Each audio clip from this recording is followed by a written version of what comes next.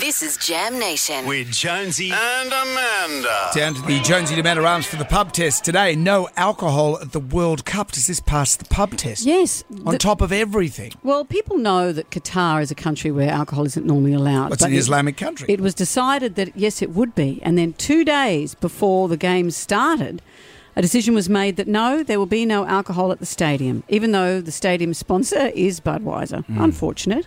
So some people are saying, look, if you can't get through a game of football, soccer, without needing a beer, there's something wrong with you. Yeah. Others are saying, I've spent a lot of money to come here and celebrate with my friends. And in the corporate boxes you can get if you're paying millions and millions of dollars.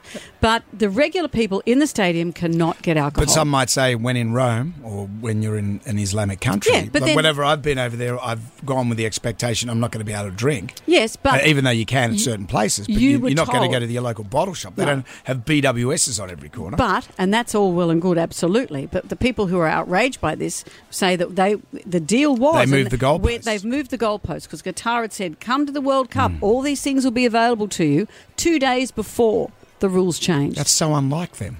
So, no alcohol at the World Cup, does it pass the pub test? Well, I believe Qatar is one of these Islamic countries, and most of them don't serve alcohol because it's against Islam.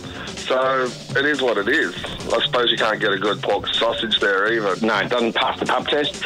What are the Pommy Lagerlouts going to do? It's going to be a non-event, isn't it? I agree with it because you're there to watch the sport, not to get drunk. No way. Soccer's boring without beer. You definitely need a beer while you're watching the World Cup. Yeah, and a pork sausage. Thank you for all your calls.